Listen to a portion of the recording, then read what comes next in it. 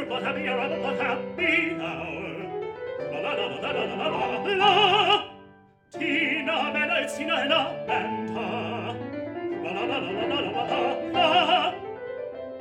Talking and drinking, eviscerating the genre they love. Opera plot, happy hour, happy hour. Welcome to Opera Plot Happy Hour, a podcast in which I, Amanda, a real live human, tells me, Tina, a real live opera singer, about the plot of an opera, and then we ruin it for everyone. That's right, everyone. We're flipping the script this week. Normally, I have no idea which opera we're going to talk about, but this week Tina asked me to give a synopsis of a spoopy opera for our spoopra October. What did we call it last week? Spoopra. It's Spoopra. So, Tina has Yes. no idea which opera we're going to talk about. But except she does. Yeah, because I picked it, but I don't know about the opera, so I'm excited to actually hear about it beginning to end for the first time ever. Yes. But I also do know who the composer is, and I have a bio for you. Is it a minute?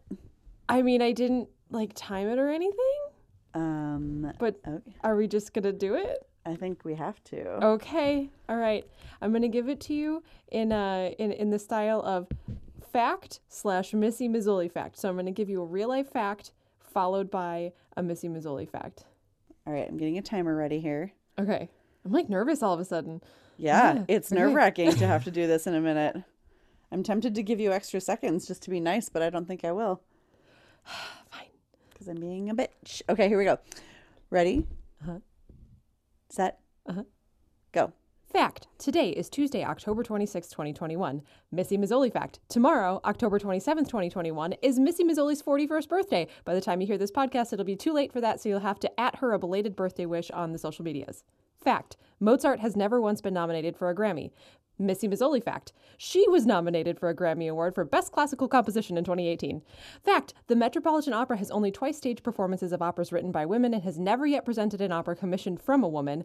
Missy Mazzoli fact. In 2018, she became one of the first 2 women to ever be commissioned by the Met. Fact. Most living and active composers are hard to find biographical information on. Missy Mazzoli fact. She actually has a detailed Wikipedia page where you can learn facts like she has a master's degree from Yale School of Music, which she earned in 2006, and then the same year she taught composition at the Yale School of Music. And she's currently on faculty at the Mann School of Music, was a composer in residence at Opera Philadelphia, and won a Fulbright grant to the Netherlands. Fact. In 2014, a TV show was made based on a memoir written by an oboist. But keep going because I want to know. Okay, so this memoir was written by an oboist, Blair Tyndall, about her career in New York City, and the memoir was called Mozart in the Jungle, Sex, Drugs, and Classical Music, and the TV show Mozart in the Jungle was made from that. And Missy Mazzoli fact, much of the original music in that show was composed by Missy Mazzoli. Cool. And then one final fact, you are listening to a podcast. Missy Mazzoli fact. She is featured in an episode of another podcast that you may have heard of called Radio Lab. And that episode is from April 6, 2020, and it's called The Cataclysm Sentence. And the premise comes from the physicist Richard Feynman, who posed the question in a Caltech lecture: if in some cataclysm all scientific knowledge were to be destroyed and only one sentence was passed on to the next generation of creatures, what statement would contain the most information in the fewest words? And so the entire episode explores that question, and Missy Mazzoli is featured, and she's come up with a musical answer to the question with something she calls the primordial chord. And the whole episode is awesome, but if you want to just skip to the Missy Mazzoli bit, it starts around the 54-minute mark. It is really good. It is a really, really good episode of Radio Lab, and that interview is fantastic. I have heard that a couple of times. Yeah. And Missy Mazzoli is just so good at speaking about music and what it is that she does, and she does it in such a casual way. It's not like she's got her nose in the air. She's really personable. I have had the pleasure of exchanging emails with her a couple times because, and this is also the reason that Tina knew she could ask me to do a synopsis of this and not have it be too big of an ask. I'm going to be directing this next fall. It was a pre-pandemic plan that got pushed out quite a ways because pandemic. But so she and I have emailed a little bit, and I'm hoping I might reach out to her again because I have questions. But yeah, she's just a super, super cool person. And then you read her Wikipedia article and you're like, oh, She's one of those people that's like too legit to quit and also really nice and relatable and down to earth. How lucky are we to live in a world where once in a while that happens? Where we exist at the same time as Missy Mazzoli. I mean, a little bit, a little bit. Yeah. Okay. So, Tina, Amanda. the opera tonight, you know, and I know, but our audience does not know, is Missy Mazzoli and Royce Vavrick's Proving Up. Royce Vavrick is the librettist, and the opera Proving Up is named after based on a short story by the same name by an author named Karen Russell. Definitely recommend you read the short story. Although the synopsis does I would say that it's pretty true to the story. I don't think that there's a whole lot of diversion from the short story itself. But yeah, should we get started? Yeah. It's Okay. gonna be weird because when I react to things in real life, I usually do it like in my head and then on the outside with a facial expression. Like I don't react in words as often. So I'm gonna have to like try and This- put my thoughts into words. Yeah, this will be interesting for that reason. And the other reason is that I don't usually write the synopsis. And this is also an opera that I'm very well acquainted with and have had a lot of time now. When you think about the fact we were supposed to stage this in 2020, I've had a lot of time to imagine the world of this opera. And like, it was very difficult for me to come up with a synopsis that wasn't also my director vision of what I want this show to look like. And I ended up writing it in like prose. I kind of wrote it like it's a spooky story. So well, we'll see what happens. Yeah, this should be fun. Okay. So, first thing that you need to know. Nope. Doing great so far. Off to the races. Okay. All right, so let's start with the cast of characters and the setting of this opera real quick, just for getting ourselves situated. We are at a homestead in Nebraska around 1870. The characters are Miles Zegner, an 11-year-old runt, as he is described. He's a tenor. Mr. Johannes Pa Zegner, who's his father, a baritone. Mrs. Johannes Ma Zegner, his mother, soprano. And I love that last week we talked about how people like to say Mrs. husband's first name, last name. Yes. And they were doing it again this week. We also have Peter Zegner, who is Miles's 16-year-old brother and who is actually an actor and has no spoken dialogue, which is really interesting. Oh, so he's not a singing part. Correct. But he He's also like a doesn't silent speak. role. He also doesn't speak. He's a named supernumerary, kind of. Kind of. I personally absolutely do not want to handle it that way because I think that we'll get into it later, but this role matters. So I hired a goddamn actor to play this role, like a good one that I know is gonna like really dig into it, even though it's really kind of intangible, I guess. Okay. Hold on, yeah. 1 second. I just need to ask about, so Miles Mm-hmm. is an 11-year-old boy, but is played by a tenor. Yes. So the age of the characters and the age of the actors don't really correlate as much in the opera. Well, I mean, it never does in opera, but like we usually solve this problem by hiring like a pants roll mezzo Yep. to Nope. play a young boy, and it's Nope. not that case. Nope, it's a tenor. And I guess I don't know why it didn't go in that direction, although I will say that the way that it's sung, I mean, it's just I think you would call him a light lyric tenor. Just a very pleasing and light voice. It sounds youthful. So I guess, yeah, I don't know what that was about. I wonder if Missy Mazzoli will tag us back and tell us why. Yeah, I'm just she went the imagining a route tenor. 6-foot tall man playing an Yeah. 11-year-old boy, but Yep. you know. Yep. No, we have a fully grown adult man playing this role, and there's definitely, you have to suspend your disbelief. You also have, this is a good segue, to adult women playing the Zegner daughters. You have the taller daughter who's a mezzo and the littler daughter who's a soprano. Wait, they're called taller daughter and littler daughter. They indeed are. Okay. All right. Cool. Yes. And then we have the black-lipped sodbuster, who is a willowy stranger and is a bass. And when I tell you that this man has to have impressive range, I'm pretty sure that this role was written for an actor, like for a singer who had the range to do this. You have to have just the lowest of lows, and then you have to have very, very strong falsetto to sing this role. It's a hard one to cast. Wow. We are still working on it. If you are local to the Twin Cities and would like to go out for this role, please contact me. Would love to hear you submit for this role. This is a hard one to cast. Yeah, that's a really hard thing for local and regional companies who specifically hire local and regional singers. Like I'm sure if you were to expand the search and hire out, but that's not what this company does. So And it's also tricky because this company is one in particular that it's woman founded, it's woman run, and we prioritize works by female composers, by new composers, about stories that are part of an expansion and a moving forward of women in the world. And then furthermore, we recognize that there is a huge pay gap in opera, and it's because you have, I think, what was it? I did this research recently for a fundraiser we did. Of the 120 most performed operas, I think, you've got, I can't remember the statistic. I apologize. I will find it and I will post it somewhere. But it was something like you've got a chunk of the most performed operas, and 70-80% of the roles are men's roles. And then you look at the graduation rates of people graduating with music performance degrees, and it's pretty consistently 75% women.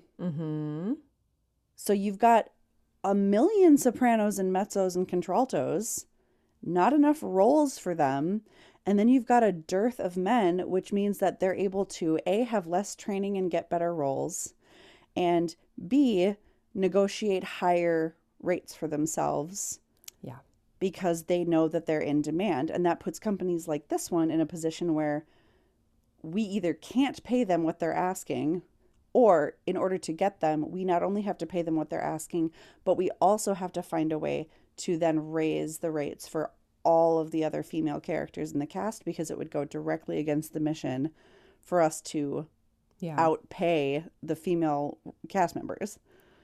Yes, that is a conundrum. Let me ask you this. A friend of mine who is actually a contralto, she's currently in a production of Traviata where she is singing the father. They've reimagined it as a mother instead. Is that something you could do with the role of Sodbuster? Or is it like it's too new and you don't want to go against Missy Mazzoli's wishes? It's too new. Okay. It's too new, and I don't want to go against the wishes. And I think that when this opera has been in the canon for, 50 years, we can talk about that. But this is, I think, going to be like the 10th maybe performance of this opera ever by the time it gets done.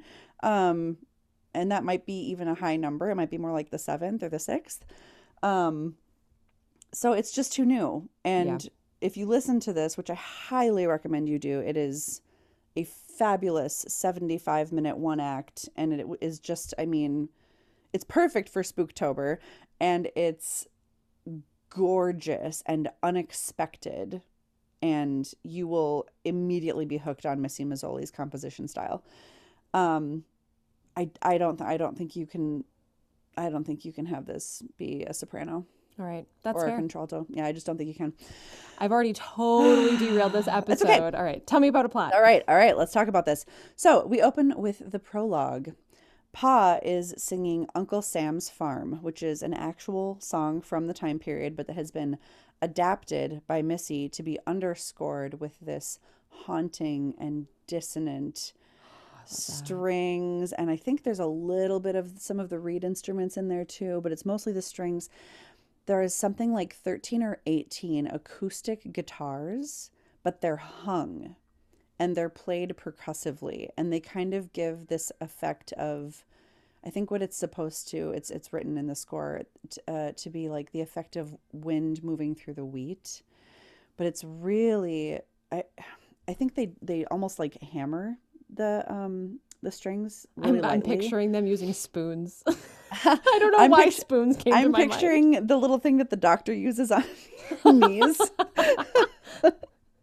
I'm not totally sure. So cool though. We should have had Brian Dowdy on this to talk about this. He's our music director, but yeah, it's really really cool, and not to mention just the fact that they're hung makes them part of the scenery in a really profound way, which is really interesting. cool, and I What like that a is lot. it's innovative, but it's done in an accessible way. Like you're not suspending like some super obscure instrument, like I don't know, some really weird tuned percussion instrument you can only find somewhere obscure in the world. It's like guitars, like you can find those. Yeah, yep, totally. So I want to give a sample of the lyrics of this song, that again is an actual song from the time period. It opens with, come along, make no delay. Come from every nation, come from every way. Our lands, they are broad enough, don't be alarmed. Uncle Sam is rich enough to give us all a farm. I'm sorry. I'm sorry. Hold on.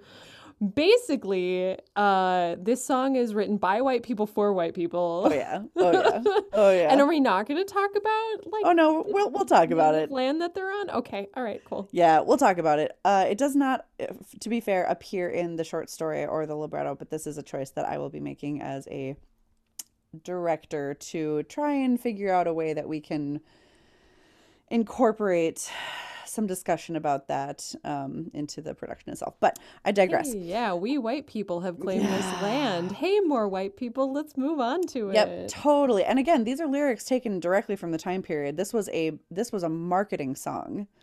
This was Sign Up for the Homestead Act of 1862. And the contrast of these optimistic, hopeful lyrics against this really dark and unsettling score set the stage really well for what is about to ensue.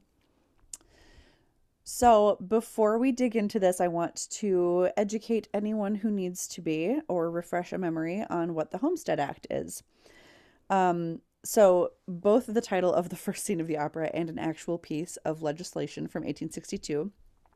President Abraham Lincoln signed the Homestead Act on May 20th, 1862, which gave citizens or future citizens up to 160 acres of quote-unquote public land, provided they live on it, improve it, and pay a small registration fee.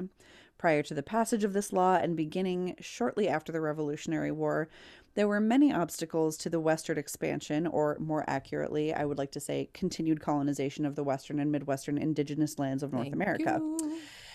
Initially, it was expensive for would-be settler colonizers to expand. Boundaries were really unclear. Land disputes were really common. And then later on, in like the 1850s-ish, northern factories were kind of lobbying against it because they thought, shit, we're going to lose all of our cheap laborers. They're going to go become farmers. And the southern states were also generally against it because they were worried that expansion would give rise to competition farms that were run by anti-slavery farmers. So then when the lower 12 states seceded during the Civil War, that was kind of the final barrier to the passing of the legislation. So the Homestead Act was officially put into effect, and it read, actually, I'm not sure if this is a quote directly from the document, but I'm going to post my source.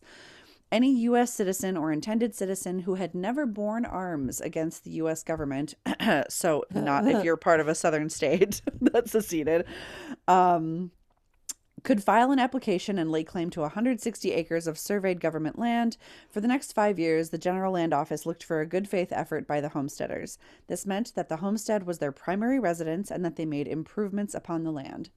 After 5 years, the homesteader could file for his patent or deed of title by submitting proof of residency and the required improvements, asterisk, to a local land office.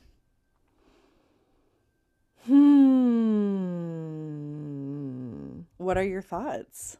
What are my thoughts? I mean, I feel like it's already kind of obvious what my thoughts are, but also I'm just imagining the old computer game Oregon Trail. You have died of dysentery. Yes. Yes.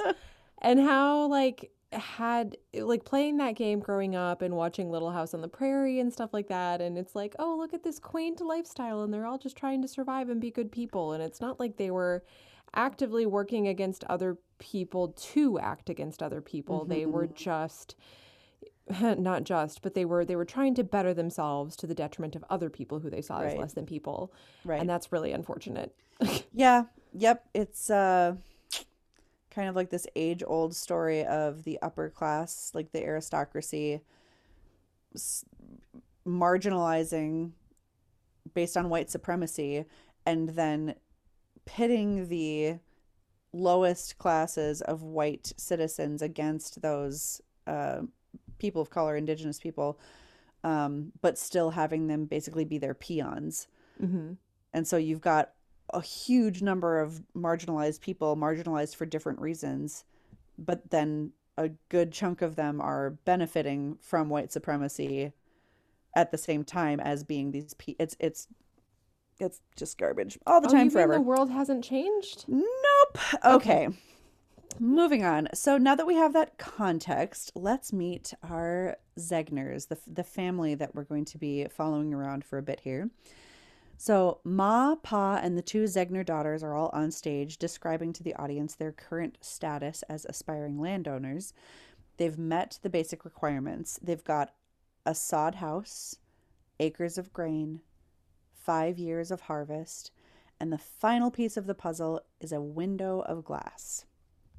In the course of this, we also learn from the daughters that Pa works hard, drinks harder, that he has a characteristic scar on his hand, the quote settler's scar, which shows basically where he's been blistered and re-blistered over and over again using the plow. Oh man, it's fall and I've been raking my leaves and getting a blister on my hands from that sucks. So Yeah, do that for 5 years and come talk to Pa. yeah, I guess. And we finally learn throughout all of this from the daughters that they are dead. And Oh. yes, this is musically such a great moment. Really just a gut punch. And I think it can be done to great effect, especially if enough of the audience hasn't thoroughly read the program or doesn't already realize this. Sorry for the spoilers, our listeners. Every time you get spoilers, that's what this show is. But I also don't think it really diminishes the story to not know. It's just a really good moment, especially if you haven't been paying as close of attention. So we also learned that the Zegners and the area generally has been in a drought for just ages. Nothing is growing. Times have been generally really hard for a really long time. And finally, we learn that Pa has a window. So as soon as the inspector comes, in theory, they're golden. And it's the only window, and I love this so much of these lyrics, and I think both the author of the short story, Karen Russell, and the librettist, Royce Vavrick, do just a lovely, lovely job. Their use of imagery is fantastic. This is the only window in this blue-gray ocean of tall grass. So the stage directions here read, "The girls lay down in their grave dug in a hill on the property. Their ghostly figures glow in the mound of dirt." Oh, wow. Do they just come in and out of their graves the whole time and make commentary? Do the other characters interact with them at all? Stop asking questions, Tina. Oh, okay. All will be revealed in Okay. due time. So, scene 2 is called Miles Will Prove Up. Ma, all this time, has been intermittently washing Peter, the eldest son, who is the silent actor. He's in a wash tub and he is all bloody, and we have no idea why. He's also kind of catatonic and unresponsive outside of being conscious. It's unnerving. So much of this show is unnerving. Miles is spying on this from a ways off, talking to the pig, the family pig, that he's kind of treating sort of like a pet, saying that Peter's not reliable, crazy from hunger, probably. So Ma scolds Peter and demands, "Who will deliver the window now?" Pa is drunk and he spits back, "Send Miles." And this answer is unacceptable to Ma, who feels that Miles is too young and also probably that she doesn't want to risk the life of her youngest and last fully sentient child, because at this point I think we get the sense that Peter is a lost cause. And again, we don't know why. It's up for a lot of discussion. So when you say deliver the window, Yes, I'm getting there. It's Okay. at this point, I tried really hard as I wrote this to only give you the information that the libretto had given you at the time. okay. So if So you I'm think asking the right questions you're because asking the right opera's questions. leading me to them. Exactly. Okay. Yes. Okay. So Pa is insistent. He says he's not about to forfeit their struggles. He's heard that the inspector is on his way to the area, and it's Pa's intention, we learn, that the window needs to be shared with another family also trying to prove up. He's kind of ranting and raving at this point and just really amped, and Miles makes the observation that, quote, "Pa's in one of his states again." And Pa then begins to pressure and manipulate Miles into the task of carrying the window to the neighboring farm and then bringing it back home. And he's really playing on, "Oh, are you angling to be a man? Oh, I see a little bit of peach fuzz coming in, couple beard hairs." Oh. And just really really gross and manipulative, because at the end of it, I don't know why. Like, okay, fine, Peter's unreliable, he's unresponsive, he can't take the window, whatever. Outside of being drunk currently, why can't Pa go? Oh, he's not going now? He's not going to go at all. No, I mean like Miles isn't leaving right now with the window because I thought that's what eliminated Pa as Yes, the you would candidate. think. You would think, wouldn't you? But no, he's not going to leave right this second. Okay. Let me ask this. Pa seems like a very self-centered man. Why is he so concerned about sharing the window with neighbors? Like, what's in it for him? That's a great question. I think we will talk about that at the end. Okay.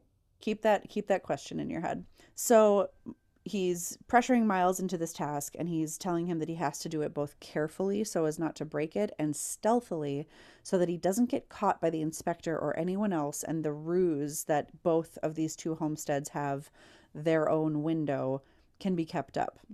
And finally, he warns Miles not to go telling anyone where the glass came from, saying, "That's between you, me, and the livestock." What? It is a very creepy moment. Where's the glass from? So, yes. Oh my gosh, who did he kill to get the glass and steal their horse to ride it back? I don't. What? So, yes. So now we have to know, where did the window come from?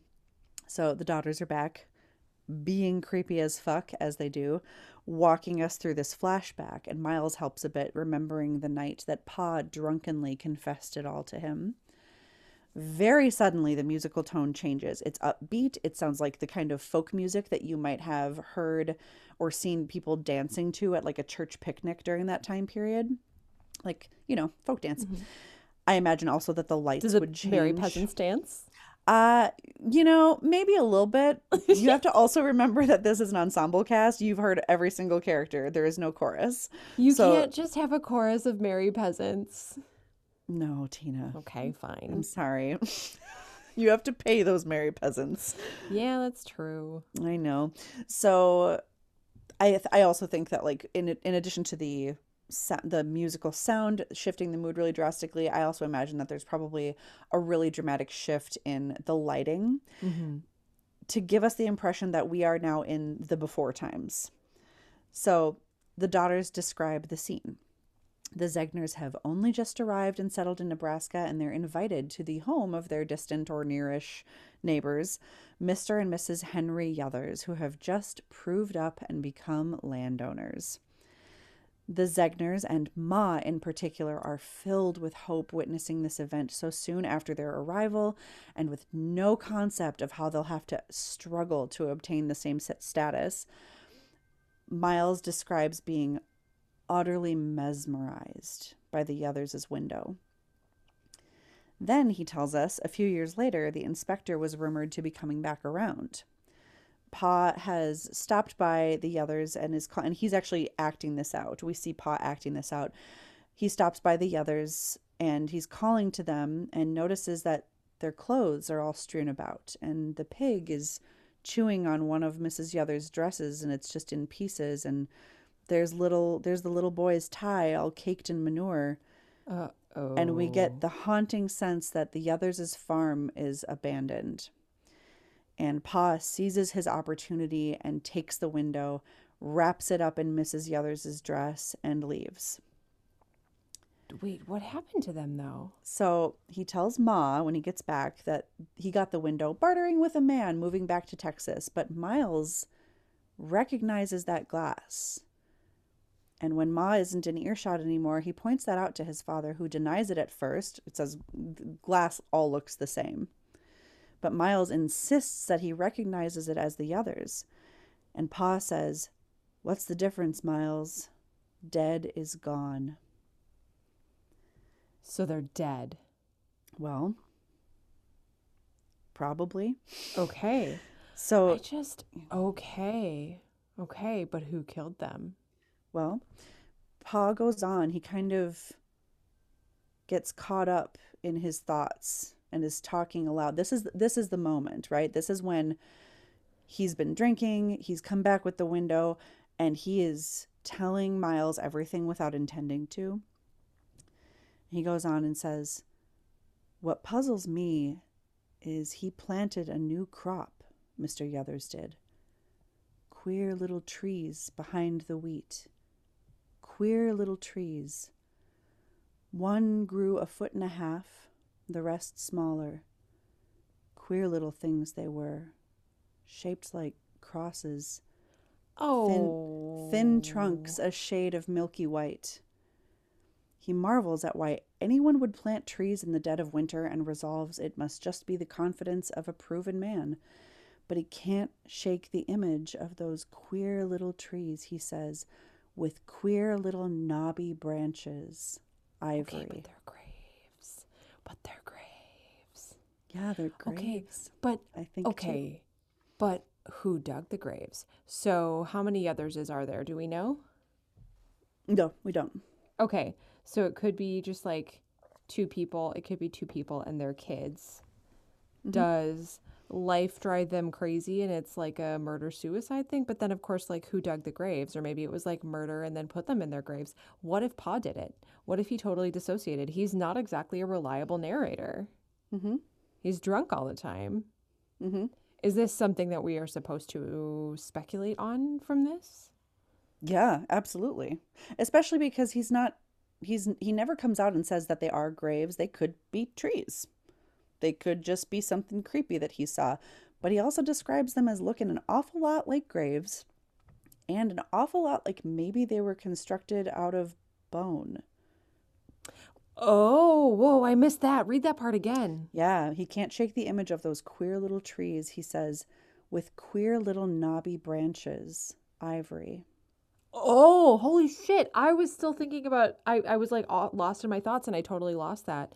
So they're graves with crosses made out of bones. Potentially. That's crazy. I know. I fucking love this story so much. Oh my gosh, this is so Halloween. This is so spoopra. I know. I'm so glad you asked me to do this. Okay. Okay, tell me more. Okay. So scene changes. The Zegners, the daughters are back in their graves. The Zegners are sleeping in their house. But Ma wakes up and walks out. And she might be sleepwalking. Miles notices and calls out to her, but she doesn't hear him or answer. She walks over to the daughters' graves and begins to pick weeds, singing, "Somehow the weeds find means to grow long after they've soaked up the blood of those we've buried." The daughters rise from their graves and stand behind Ma, just watching her as she continues to sing this lament. And she begins also to sing a psalm that she actually references much earlier as well. It's like her favorite psalm, and it's, "Oh God, you sent a heavy rain." And it's basically a rejoicing in that God has like sent rain and caused things to grow. but it's again set to this music that's very haunting and lamenting and contradictory. Mm-hmm. And the daughter, there's something very interesting in that, there are weeds growing, but they're in a drought and they're really struggling to grow anything else. And just like the implication that the weeds are watered with blood. yeah. Oh, She also later, so I'm trying to think if I, so she comes back and says, I'll never hate the weeds that choke our crops because they are on the graves of my daughters.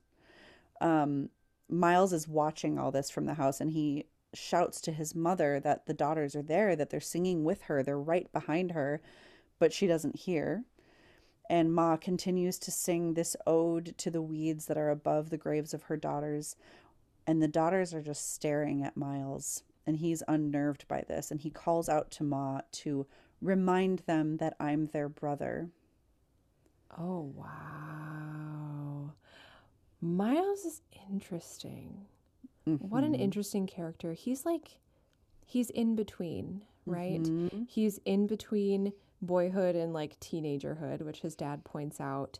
He's in between, like, he, talks to a pig, and who knows if the pig talks back or understands, like whatever, he's in between that way, and just like in between like life and death. Oh, now I have a prediction, but I don't want to say because I hate it. So at the climax of the song, Ma kind of loses it, and her song goes from this beautiful soprano to down into her chest, and it's just rage. And she sings, "The inspector is a rumor. The inspector is smoke. I'll never move from the graves of my daughters." So he's not real, or she just doesn't think, or she's just like lost hope. I think she's just lost hope. Okay. I mean, so at this time period, this was the thing, right? You had all these different kind of hubs, home inspection offices around these different parts of the westward expansion areas. And these inspectors would go around. There wasn't a major railway yet at this time. No. That was much later. And so that was still just like, wagons, horseback, whatever. And it could take a really long time, and they could get lost, and they could forget where they'd already been, because what's records keeping? We don't have Google Sheets. Well, yeah, like how good are maps, and how good are maps? Exactly. And the inspectors are also susceptible to the same environmental factors as the families on the prairie. Is, you could die in a blizzard, you could fall off your horse, you could get shot, you could get attacked by one of the indigenous people who is rightfully pissed off that you're in their space. Yeah. Yep. So there's any number of reasons that the inspector might be delayed. And I think that after all this time, and after losing 2 daughters, and after her oldest son has become mute and useless, basically due to trauma, and after her husband has turned into just a raging alcoholic, and all she has left is this one young son, and she's seeing it slipping away from her because she argued, no, he stays home. And Pa said, no, he's got to go. She's got no control. She's got no control. Yeah. So she's given up hope. Cut to next morning. Pa is up and at 'em, and he has saddled the horse up for Miles, and Miles is going to get going on his window delivery adventure. And Pa's going to stay home and drink because he's overdue. Yep. Hair of the dog and all that. Yep. So, yeah, that's exactly what I wrote. Why doesn't Pa just go? I have no idea. So Miles is eager, and Pa warns him to take no risks. He also slips him an envelope containing a bribe for the inspector, saying there's more waiting at the Zegner place, and to tell the inspector that. And Miles says, okay, is there? And we don't get an answer.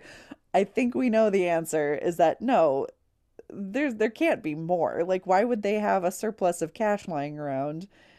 Or if there is more, do we want to know how you got it? Yeah, I don't want to know how he got it. Yeah. And didn't spend it on alcohol. Right. So Miles takes off and he sings this gorgeous aria called Miles and Nor Proving Up. Nor is the name of his horse.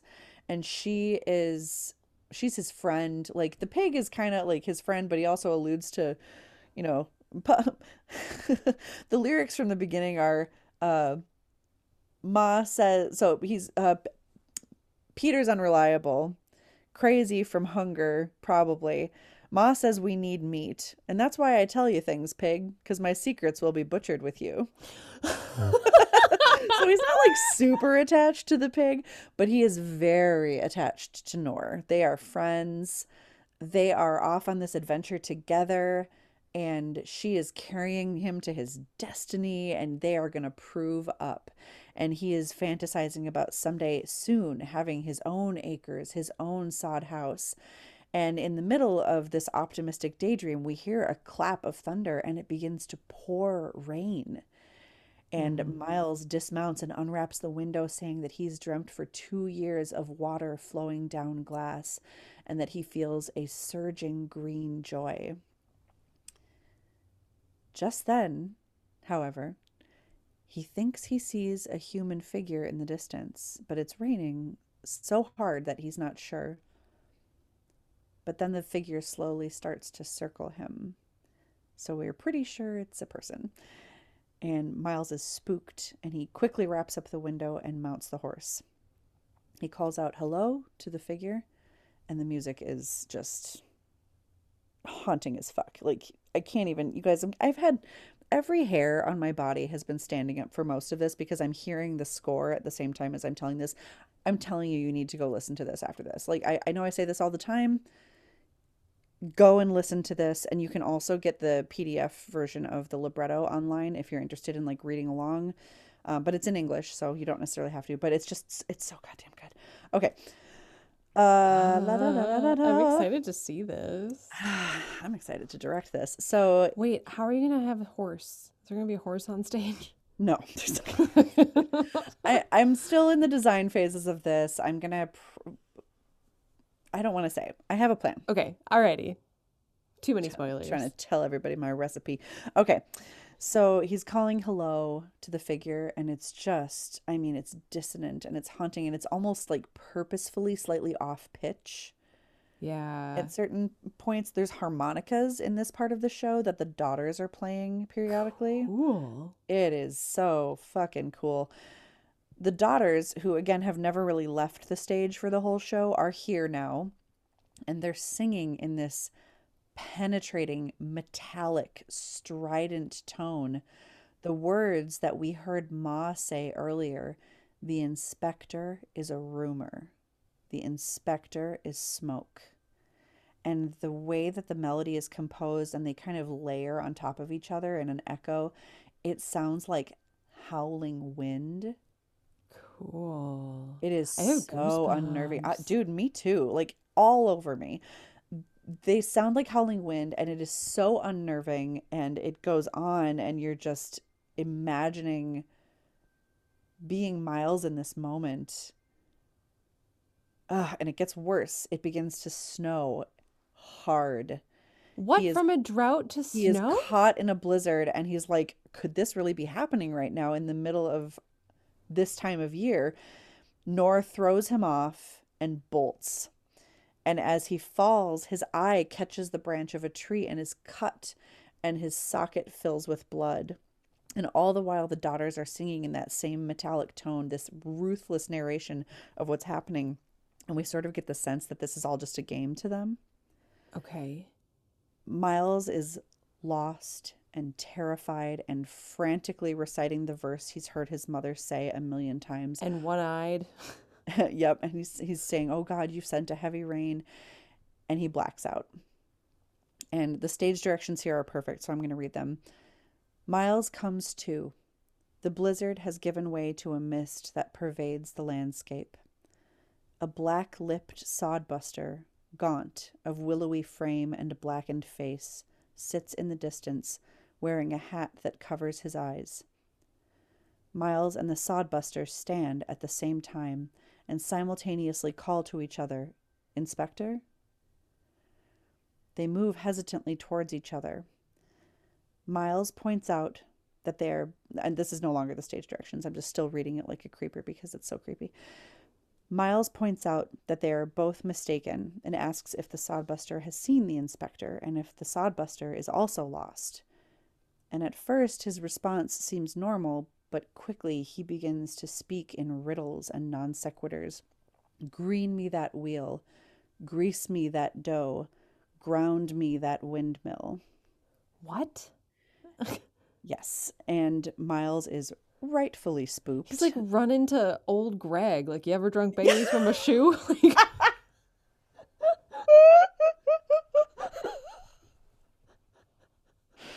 I'm so glad that tickled you. Oh, I love that so much. If you're too young for that reference or too old for that reference, go to YouTube and just Old Greg. look. I mean, at your own peril, but search And old now Greg. old Greg is one of the hosts of the Great British Baking Show. Are you kidding me? Yeah, Noel. What? Yeah, he's old Greg. Are you kidding me? I'm not kidding you. I am absolutely serious. Noel is old Greg. You'll have to Holy rewatch all of that shit. now. Yeah, no kidding. Okay. Learning something new. Okay. So, again, he's speaking in like, what's the word? Mumbo jumbo? It's just nonsense. It's like, it's not even stream of consciousness. It's just this like jumbled speech, right? Is it nonsense that if you like parse it out after the fact, you're like, oh, I could have, like, had I really thought about it at the moment, I could have read something into this? Or is it Maybe just meant to be confusing for the sake of being confusing? In this particular moment, I think that it's intended to be frighteningly nonsensical. Okay. I think we're supposed to get the impression that this guy is not in his right mind. Okay.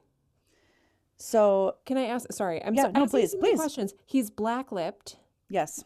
meaning what? I don't know exactly. I would assume that we're seeing rot of some kind or another. Like his teeth are not in good condition.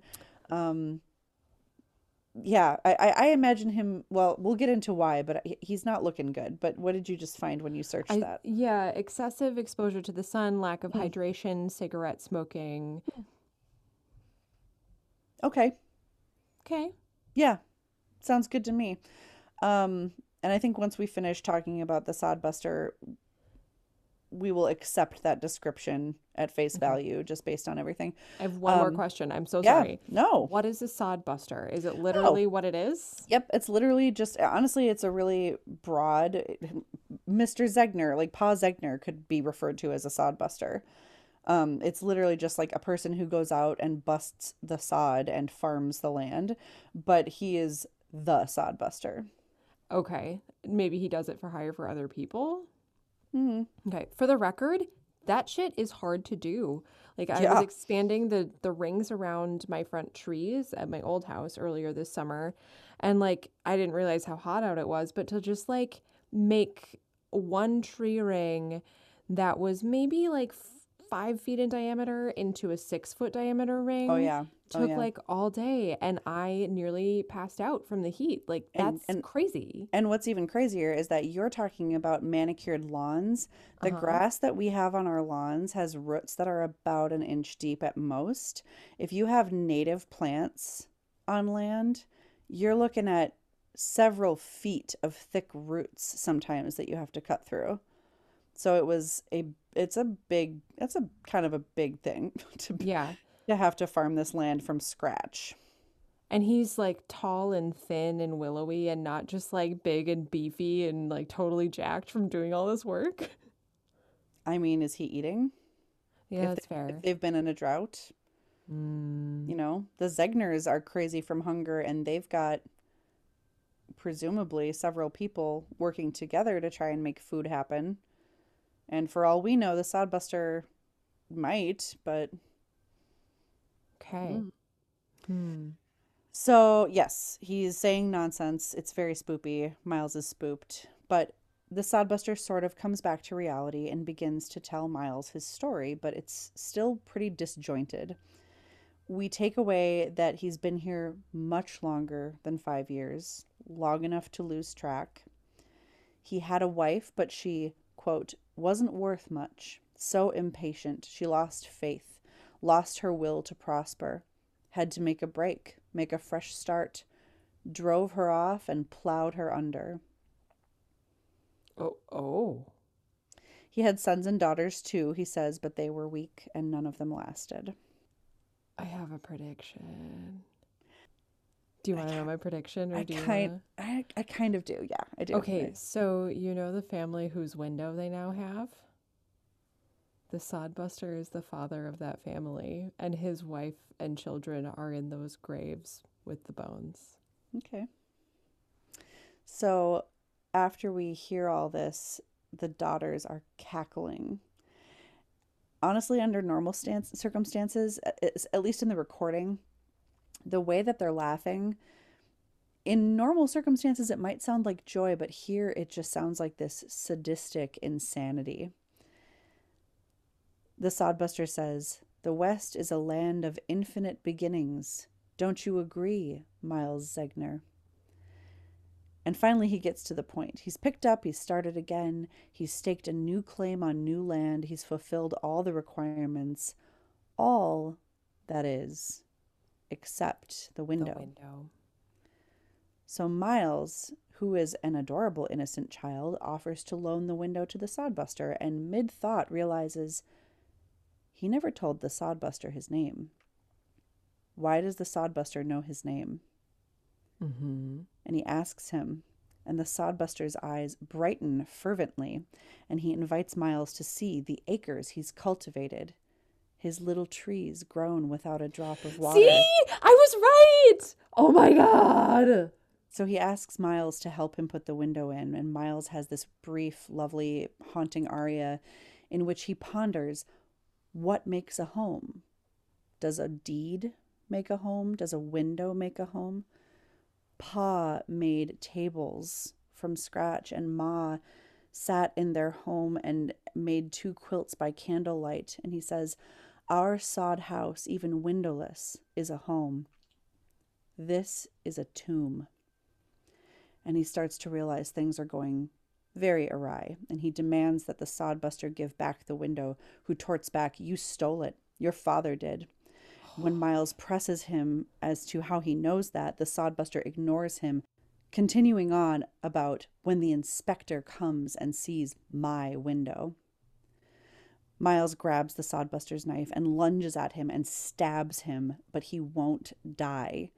He holds the window as a barrier between himself and Miles, and the daughters run circles around them. The sodbuster demands, I thought you said you weren't a thief, Miles. The funny thing about windows, sometimes we see things we don't want to see. Have you proven up, Miles? Holy shit, I have goosebumps. And he drags Miles off stage. Oh no, he's already killed his wife and his kids. My prediction about Miles is about to come true, isn't it? So we go to black, and the lights come up on the Zegner house, and Ma and Pa and Peter are going about their day, waiting for Miles to come back, when they see off in the distance what they think is the inspector, and they're excited. Every stipulation is met. They're going to prove to everyone back east that it was worth it, that they could do it. Quickly, however, they realize that what they are actually seeing is a strange man, the sodbuster, approaching and dragging Miles's body. They're shocked and devastated, and the actor who plays Miles slowly stands and walks to join his sisters standing over their graves. And Ma collapses and sings in that same rageful tone, God, you are a rumor. God, you are smoke. Holy shit. The stage directions at the end read, the sodbuster pushes Ma into the house and she stops singing. Pa does not react. He seems to be in a trance and starts to take on the characteristics of the sodbuster. The sodbuster disappears into the house and Pa remains fixated on the window. All the while we hear all of them singing hauntingly, a house of sod, acres of grain, 5 years of harvest, a window of glass. All that's required. Holy shit. The end? The end. Oh my God, I love this. Right? It's so good. The Sodbuster is all of us eventually. I know. I Oh honestly, my God. it did not initially, the first several times, honestly, that I listened to it, that I read it, it didn't really, I didn't believe that that the Sodbuster is Mr. Yothers.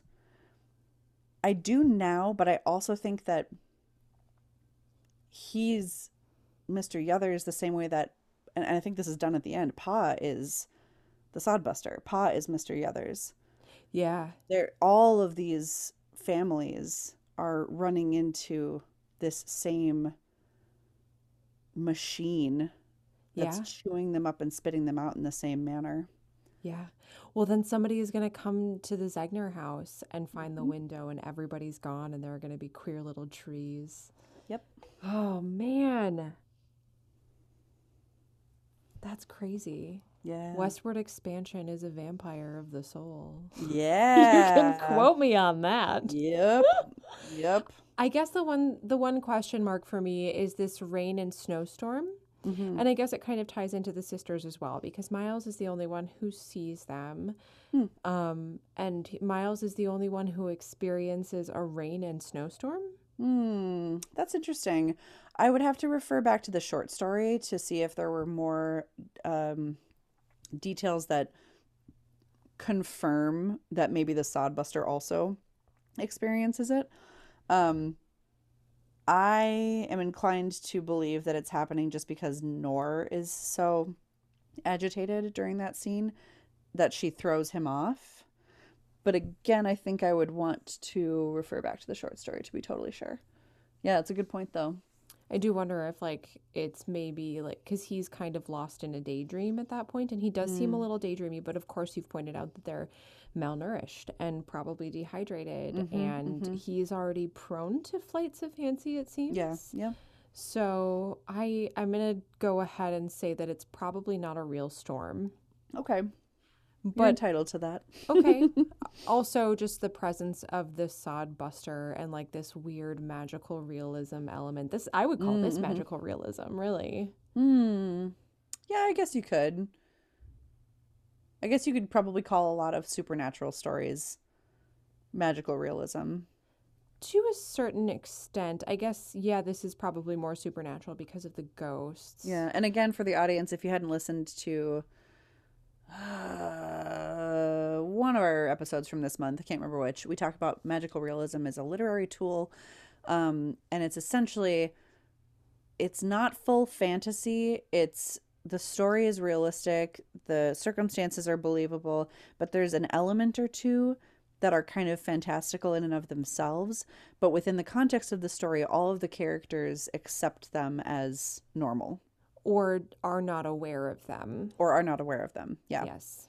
Yeah. So That yeah, was when we talked about Shostakovich the Nose 2 episodes ago. Yes, correct. Seems so long ago. Yeah, magical realism.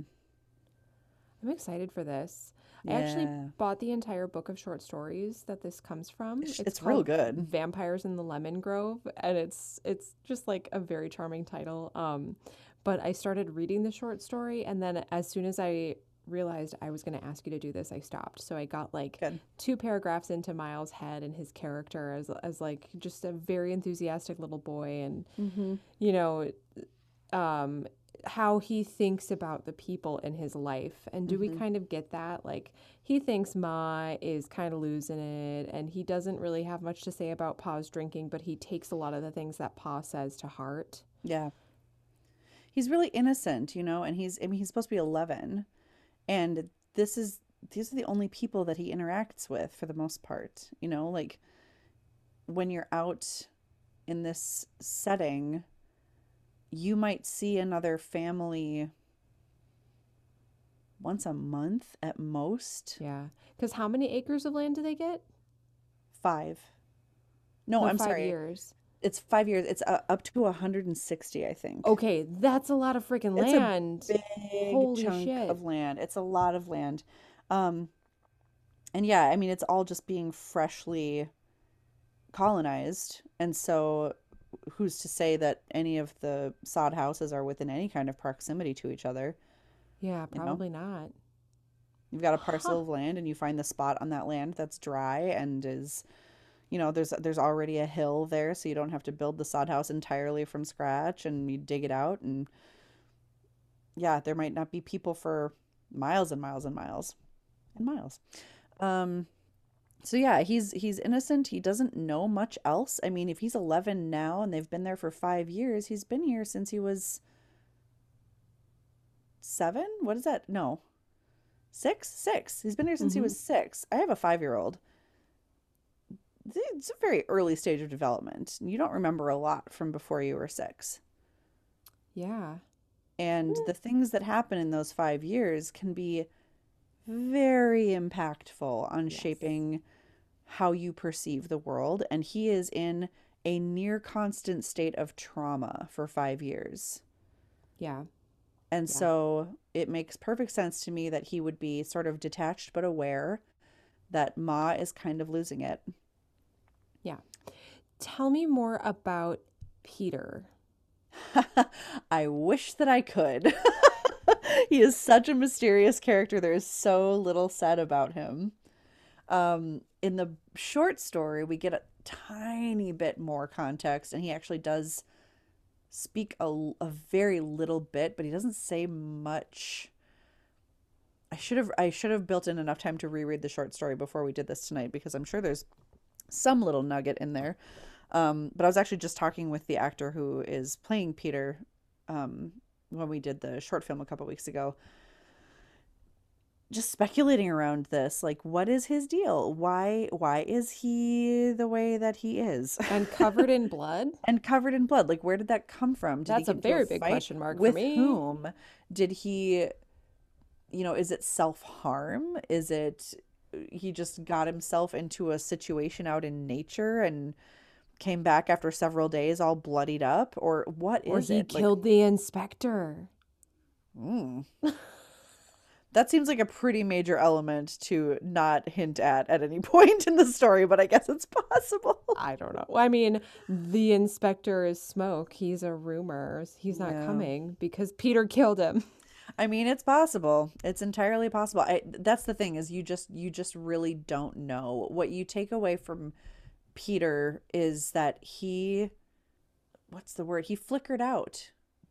Yeah. If he's like what 17 it says, so he got here when he was 12. He got here at the age that Miles basically is now, and he was full of hope and he was thinking he was going to prove up and get his own sod house, and then he lived in a state of constant trauma, but in a much more aware headspace than a Hmm. 5-year-old would have been, a 6-year-old. And so he witnessed all this trauma and didn't have the same childlike tragic ability to kind of absorb it and swallow it and push through it, Hmm. Hmm. because we know that children are extremely resilient when it comes to trauma. And the older you get, I mean, you can still be resilient, but I think that it impacts you differently. It beats you down more. You're a little bit more self aware and aware of what life is in normal circumstances by contrast. Hmm. Um, so I think it can maybe be a little more devastating, at least in terms of, I don't know, for Peter, it seems like it's devastated him in a way that has robbed him of his ability to function. Yeah. I want to speculate that Peter is what Miles could become Yeah. after just like the loss of innocence, for lack of a better term. And it seems like people can't survive in this situation and remain innocent for too long. And this story and just like the states that the characters are in, it shows, you get innocence with Miles, you get the loss of innocence with Peter, you get the loss of that innocence and hope with Ma, and then you get like a dark, sinister turn with Pa slash the Sodbuster slash are they the same person? I don't know. And I wonder if like Miles maybe got the better end of things because he never lost his innocence Yeah. Yep. compared to everybody else in this story. Same with the daughters. Yeah. Yeah, but now the daughters are like a more sinister thing as well. They are. I think that so they don't really show up in the short story at all. They're more of a mechanism in the opera. So I think that part of what we're seeing with the daughters is we're seeing Miles's impression manifestation of the ghosts of his sisters. Because we experience a lot of this story through Miles's narration when it's being narrated. Okay. We hear everybody gets an aria, like, well, that's not true. Miles, Ma, and Pa and the Sodbuster all get an aria in which they get to kind of reveal their character to us. But when we're looking at scenes where there's interaction or where there's more objective, high-level description of events, we're seeing it either through Miles's eyes or the daughters are telling the story. Yeah. It's a very awesome storytelling mechanism. Yep. And then because he's the only one that ever sees them or hears them, I think we can take away, and because they kind of haunt him, you know, they stare at him and they fuck with him during the Sodbuster scenes. Like they're cackling and I don't think I did a good enough job describing their presence during those scenes. It is terrifying. Like they're there the whole time just fucking with him, just existing in the background and watching all this go down.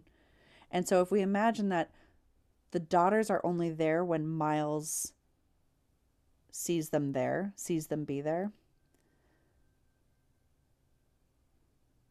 it's just very, I spooked myself and I don't remember what I was gonna say. That's okay. That's what Spooper's all about. Oh boy. Oh man, I feel like I'm gonna have heart palpitations as I sleep tonight. It's, just get a palate cleanser, go watch an episode of Bob's Burgers or something. It'll be fine. Yeah. But it's real spooky, and I very much recommend that everybody go and listen to this. I know that the soundtrack is available on Apple Music, which I pay. That's my Spotify. I pay for Apple Music. I don't pay for Spotify. I would bet that it's on Spotify, but I don't know. Missy Mazzoli also has a website, missymazzoli.com. She does. And I think there are excerpts of things. There on are her website. excerpts. However, plug your ears, Missy Mazzoli. If you go to YouTube, you can definitely find you can find songs. So yeah, it's great. It's real good. It's very Spooptober. It's very Spoopra. It's like the perfect way to end our whole month of Spoopra. It really is. It really is, Tina. Thank you for this opportunity. I I'm so really glad we enjoyed did myself. this. I don't want to start telling more synopses though. No, that's okay. That's okay. I'm so glad you did this one at least. Yeah. I might opt in from time to time, but this was more nerve-wracking than I was anticipating. I appreciate how much work you put into it and what a good storyteller you are. Thank you. Thank you very much. I appreciate that. I'm going to definitely post my source for learning about the Homestead Act, which is really interesting. I'm also going to try to find some more because one thing that I don't love about this telling of this story is just the absence of pointing at the fact that it's colonization. Obviously, this story is strictly about this family and what happens to them. Mm-hmm. And so there's not really a logical place that it would fit in to be like, oh, and by the way, we stole this land from the Dakota people or what have you. And it's not really made mention of in the short story either. I think that in the years post start of the pandemic, I think that the general public has done a lot more waking up to and reflecting on the absence of facts along those lines in the general narrative around how the United States came to be a place. And so I don't know that there's necessarily a place in the story where it should be inserted. However, I do think that it is important anytime we're talking about white colonization that we have this in our brain spaces as well. Oh yeah, and use it as a resource while putting on this opera, and make sure that people have Yep. a way to, access more information about this, Yep. or, and create a space for conversation about it. Exactly. Because it's so important. I mean, we are on Dakota land here in Minnesota. And I think, yes, of course, from the perspective of the story, an 11-year-old white boy who doesn't understand the problematic nature of what it is that their family is doing. This is just life. Of course, there's not room for it in the narrative as it is. No. And if we were to do an opera about that, it would have to really be about that. You Right. know? And I So also in its think defense, but tangentially related to it, there needs to be space for that conversation. Exactly. So I'm definitely going to try and pull together some particularly good resources around that. It's along the lines of what I'm trying to curate for the event itself. I also think it is fitting and appropriate and good and right that this opera is, like you said, basically saying that the story itself too is that colonization is a vampire that eats itself. Like it is. Yeah. White people were the monster the entire time. We created and were the monster that destroyed literally everything. And it's kind of on the nose. So I think there's a lot that resonates in this story. At the end of the day, I think the very first time I heard it or read it, or I'm not sure which, my initial takeaway was, wow, yeah, you can check every box in this country. You can check every single box and still just get your ass handed to you by the system. But also the system is a little bit arbitrary. A glass window. Yeah. Yes. So that was in the very beginning when I talked about the specific improvement requirements. From my reading, it sounds like those were pretty much up to the individual land offices of the region. Okay. And kind of arbitrary, to your point. It's up to that person. It's up to their whims and what they think is fitting and what some other person before them thought was a good idea. And bureaucracy ad nauseum until you have dead daughters and dead sons and dead crops and you've wasted 5 years of your life and everything you ever had, and here you are. Yep. Oh, also the indigenous people have been run off of this land and are now being tortured and kidnapped, and oh my God. Yeah, it's really bleak. Where the indigenous people are all just watching this from the background as another layer of ghosts. Yeesh. Woo! Too spoopra. Okay, I'm so sorry. Whew. I mean, I see them constantly in my mind's eye as I'm telling this story, but yeah. Oh, I definitely saw that too. Okay, all right. Yeah, it's definitely very present in my mind. Maybe you just make the suggestion of that before, or in your director's notes, and say that's imagine. an idea. That's an idea. That is an idea. I definitely am going to be trying to incorporate some interactive elements and trying to engage some companies or nonprofits, either run by or focused on or both indigenous people's housing issues. In particular, housing is a big theme here. And also talking about redlining and just generally how the systems of white supremacy have put everyone, including white people, although to a much lesser extent, in a bind and at a disadvantage, and has wrecked a lot of capitalism and property ownership have wrecked a lot of things about society as a whole. Yeah. And created a lot of really shitty circumstances for a lot of people. Yeah. So on that note, thanks for listening, everybody. Super uplifting one this week. If you want to tell us, I mean, this is our last Spoopra, so if you want to tell us so what sad. you think should be on next year's Spoopra calendar, you yeah. can email that to us at operaplothappyhour@gmail.com. Yeah, And we if you- definitely didn't hit all the spooky operas. We did No, not I get feel all like of we've them. barely scratched the surface, and now it's Halloween, I know. and we have to move on. And if you haven't bought your candy yet, you better hustle. Go to Aldi. Our Aldi is basically scrubbed clean. Oh no! Yeah. You can come to my Aldi. Okay, I might have to. I I'll might have an to. extra quarter for your cart. Justin bought the candy and brought it home, and then I was like, "Do you remember that we have both a trunk or treat and actual trick or treating?" And he was like, "Oh crap! So we need like twice as much candy as what he brought home." So I will probably come visit you. Okay. And if you have more tips about where we can get our Halloween candy, you can email that to us at operaplothappyhour@gmail.com.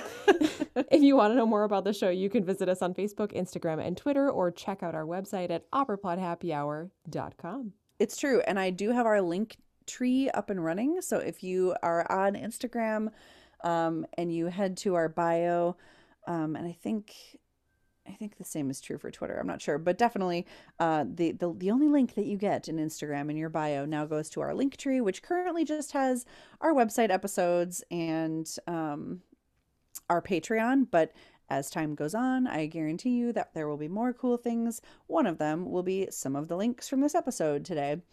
And you can subscribe to the show on Apple Podcasts, Google Play, Stitcher, and Spotify. While you're there, please do rate and review us. We really appreciate it. It helps other people find the show algorithmically, and it makes us feel good about ourselves, which is a real gift, you guys. Yeah, we're going to need it after this episode. Man, I'm going to have nightmares. So, since it is the end of Spoopra and we are moving into November, we thought that we would bring you guys an entire month of Nopevember, which is just to say that opera has a history of very problematic pieces, some of which are probably better left in the past. And so we are just going to explore a whole month of those Nopevember Nopras. Operas that probably should not continue to be performed. Yes. And so next week, we're going to start with Mozart. I'm shocked. Okay. Sounds good. And this week, I will leave you with a quote from William Makepeace Thackeray. Make peace like make a piece of something, or make peace like please be peaceful. Like the word make and the word peace, as in like doves and olive branches. Make Oh. peace, but it's one word. Interesting. William Makepeace Thackeray. And he says, an evil person is like a dirty window. They never let the light shine through.